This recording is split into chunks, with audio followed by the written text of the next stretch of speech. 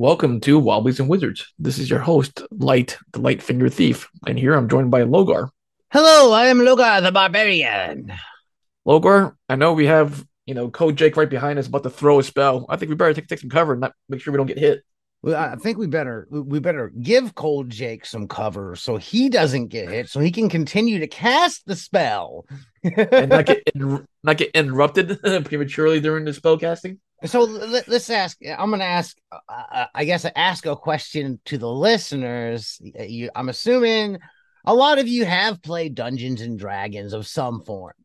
And how many times have you just been firing off those spells in combat like it ain't nothing? That's what normally happens, but if the magic user gets hit in combat right when they're casting a spell, what happens? Yeah, well, it's supposed to be that you lose the spell, essentially. Magic mangling made easy. Made easy. So Dragon Mag 173. 173.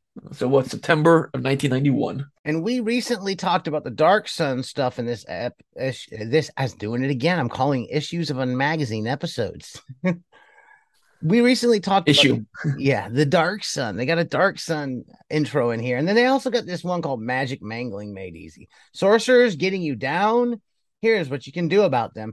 And this is probably geared towards a higher level sorcerer and not as much of a first level sorcerer. Yeah, we're not talking like magic missiles or sleep spells. There was in the previous article though, did you see there's a staff in there that will attract any kind of missiles, even magic missiles, so that you won't get Yep. hit by magic missiles? So you don't get hit. Yeah, I saw that. I thought that was interesting. I've never seen a rod that would attract a magic missile.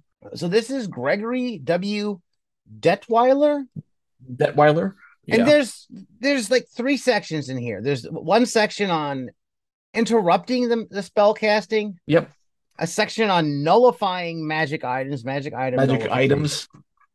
and Yep. then the last one is faking it. So let's talk about interrupting spell casting. Right. So this is typically what happens when you're in the middle of combat. You're about to cast a spell, and then something interrupts you, like getting punched in the face.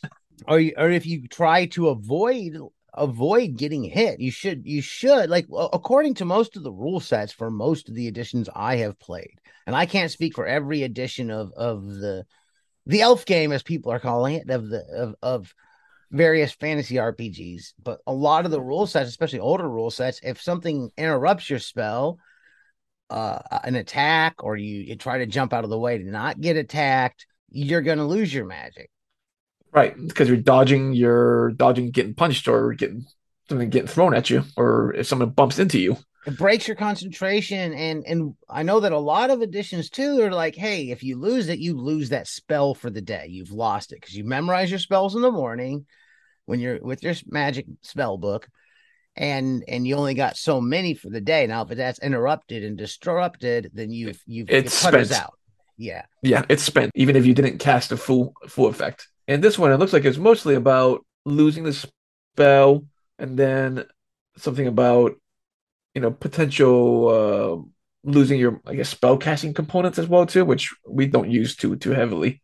Yeah, I don't go too heavy into spell components. I have tried that with some edition. Some now I've seen a lot of different variations of the game, and some of them, all the spells give you like I've seen. I think it was Pathfinder gave had one of the most in depth lists of like spell components that if I'm trying remembering correctly. But some editions have a pretty in depth list of different spell components necessary to cast that spell.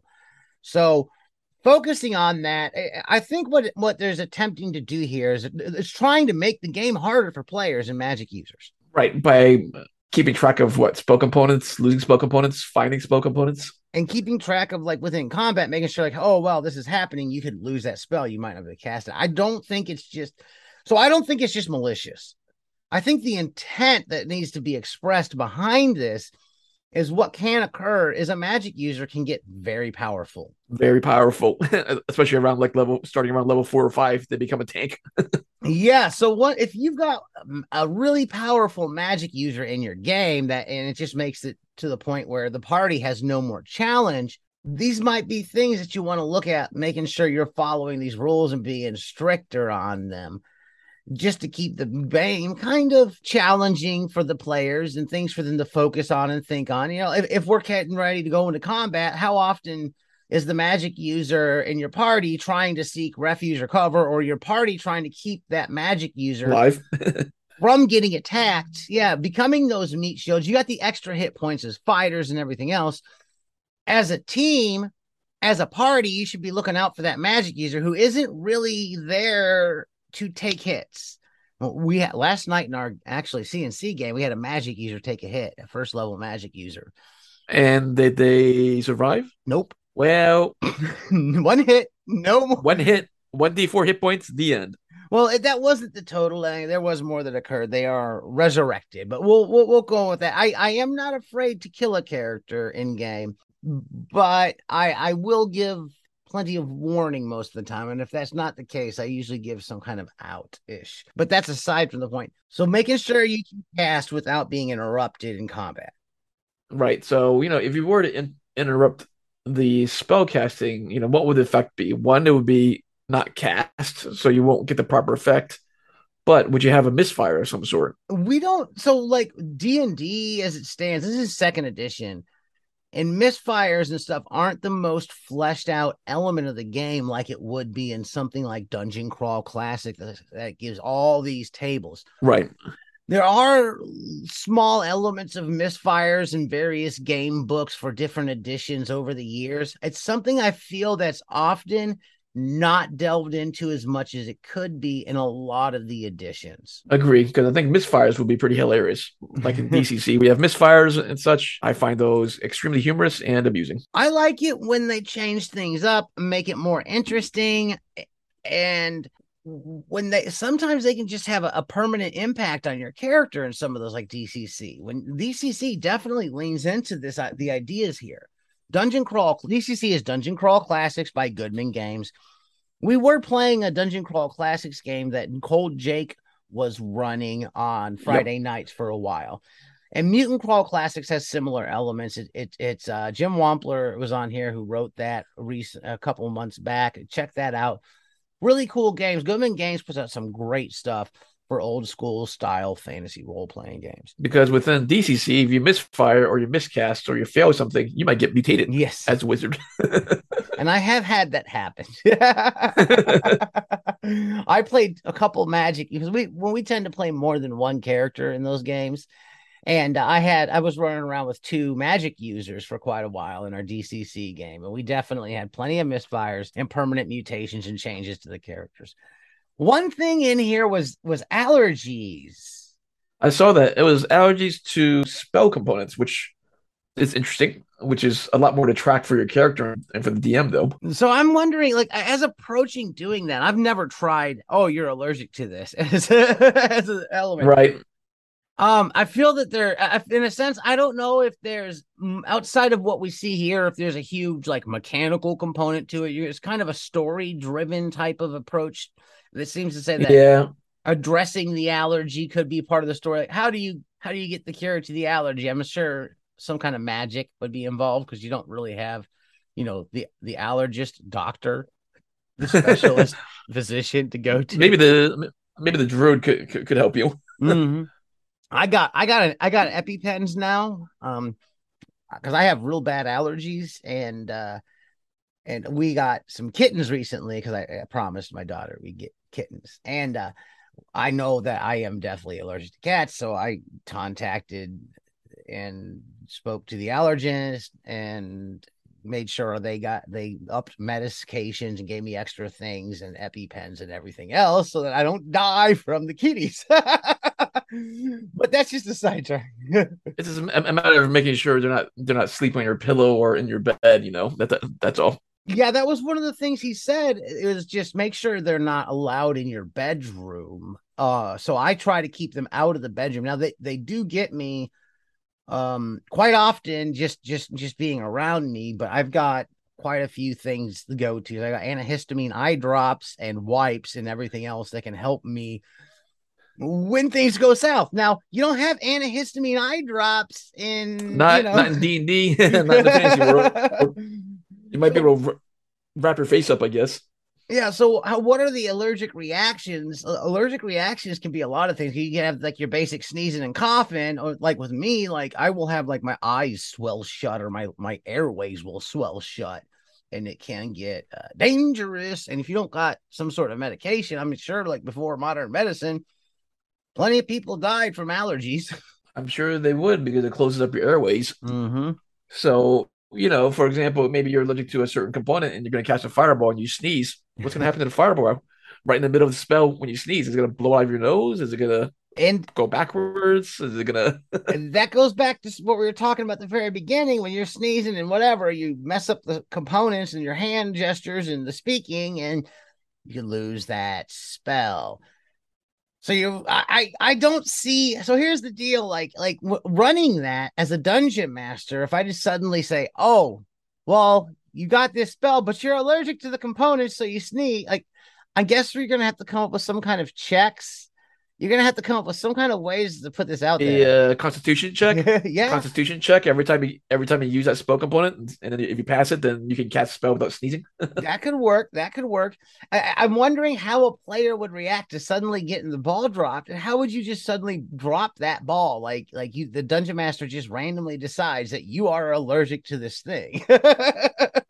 Well, for example, let's say you get like a level whatever 5, 6, 7 spell that's like, meteor shower or whatever it is. Well, you're allergic to the component because that's a pretty powerful spell to throw it, Yeah, into the game. So that could work. That could work. That definitely. I could do that. It's like, oh well, you realize as you're noticing the component, whatever component it be, whatever thing you're, perhaps it's a certain flower, so the pollen itself is like, oh, it gets to you and bothers you.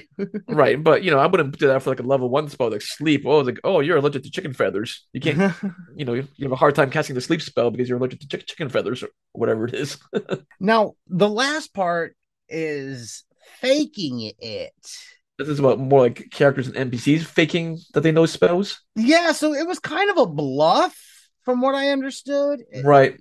It was more of bluffing. You're not a real magic user. It's more sleight of hand magic. Yeah, so trying to convince and get your way out of a situation when you don't really have all this magic, but you think you could. I'm sure a magic user could do the faking it, trying to be like, oh, prestidigitation and other Right. things. There's certain forms of magic and illusions that are lower level that you can kind of bluff your way with. Like, I am a powerful magic user. You remember The Last Unicorn? Oh, I haven't watched that since I was a kid. I do remember the movie that you're talking about. Yes. I think he did something similar to that. Like he boasted the young magic user, and he kind of boasted how powerful he was at times, and probably he wasn't as powerful as he wanted to be or claimed to be. That kind of puts me in the mind of that movie. This is geared, I guess, towards the player, not the DM. And I guess to DMs, and if you have a party who's going to try to bluff their way through, come up with a way to handle that. The way I would handle it is what I've been using a lot in my game is just the random reaction table for a lot more than just the random encounter. So like the random reaction table from Old School Essentials, this is one I would pull out because I like that I got the little zine size book with all the rules in it. I can pull it out and flip through it. Now we're playing Castles and Crusades, but it's easy to port in rules from other games. Sure.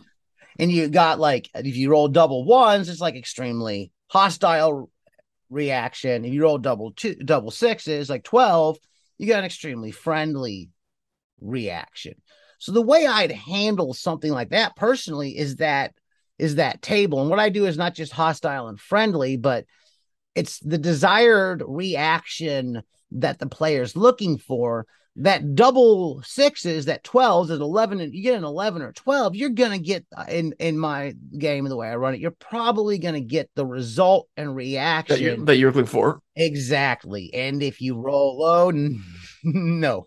Well, no, do you have a charisma modifier? Because this is a lot of charisma a little bit as well, too. So if you think about all the charlatans of old that were faking stuff, a lot of it's showmanship and charisma as well, too. So would that impact the quote-unquote bluffing Yeah. that you're trying to do by casting a spell? Yeah, depending on the situation, I would allow and what they're looking for in the reaction. I would not be opposed to letting the players say, okay, well, can I use my charisma bonus to add to the roll to help improve it and bump it up a little bit? That's Right. perfect use of your charisma. And we're using CNC, so you get a modifier like of a 1 or a 2. It's hard to get a +3, but like a +1 or +2. So yeah, I have no problem with that. And that can make a difference at a 2d6. 2d6, the way 2d6 rolls is very centered in there on where it's going to roll normally. There's a certain range, which is kind of in the indifferent range. So that charisma modifier will easily bump it up, Yeah. bluffing it. But we're about at time. If you've enjoyed what you've heard, you can give us a positive review wherever you're listening. You can find us on Facebook. Just search Wobblies and Wizards. Wobbliesandwizards.com is our blog. I'm on Twitter at LogarHaleCrom. We're on Patreon. Just patreon.com/Wobblies and Wizards. And as always, keep those dice rolling. Roll them so that you can make all your magic rolls.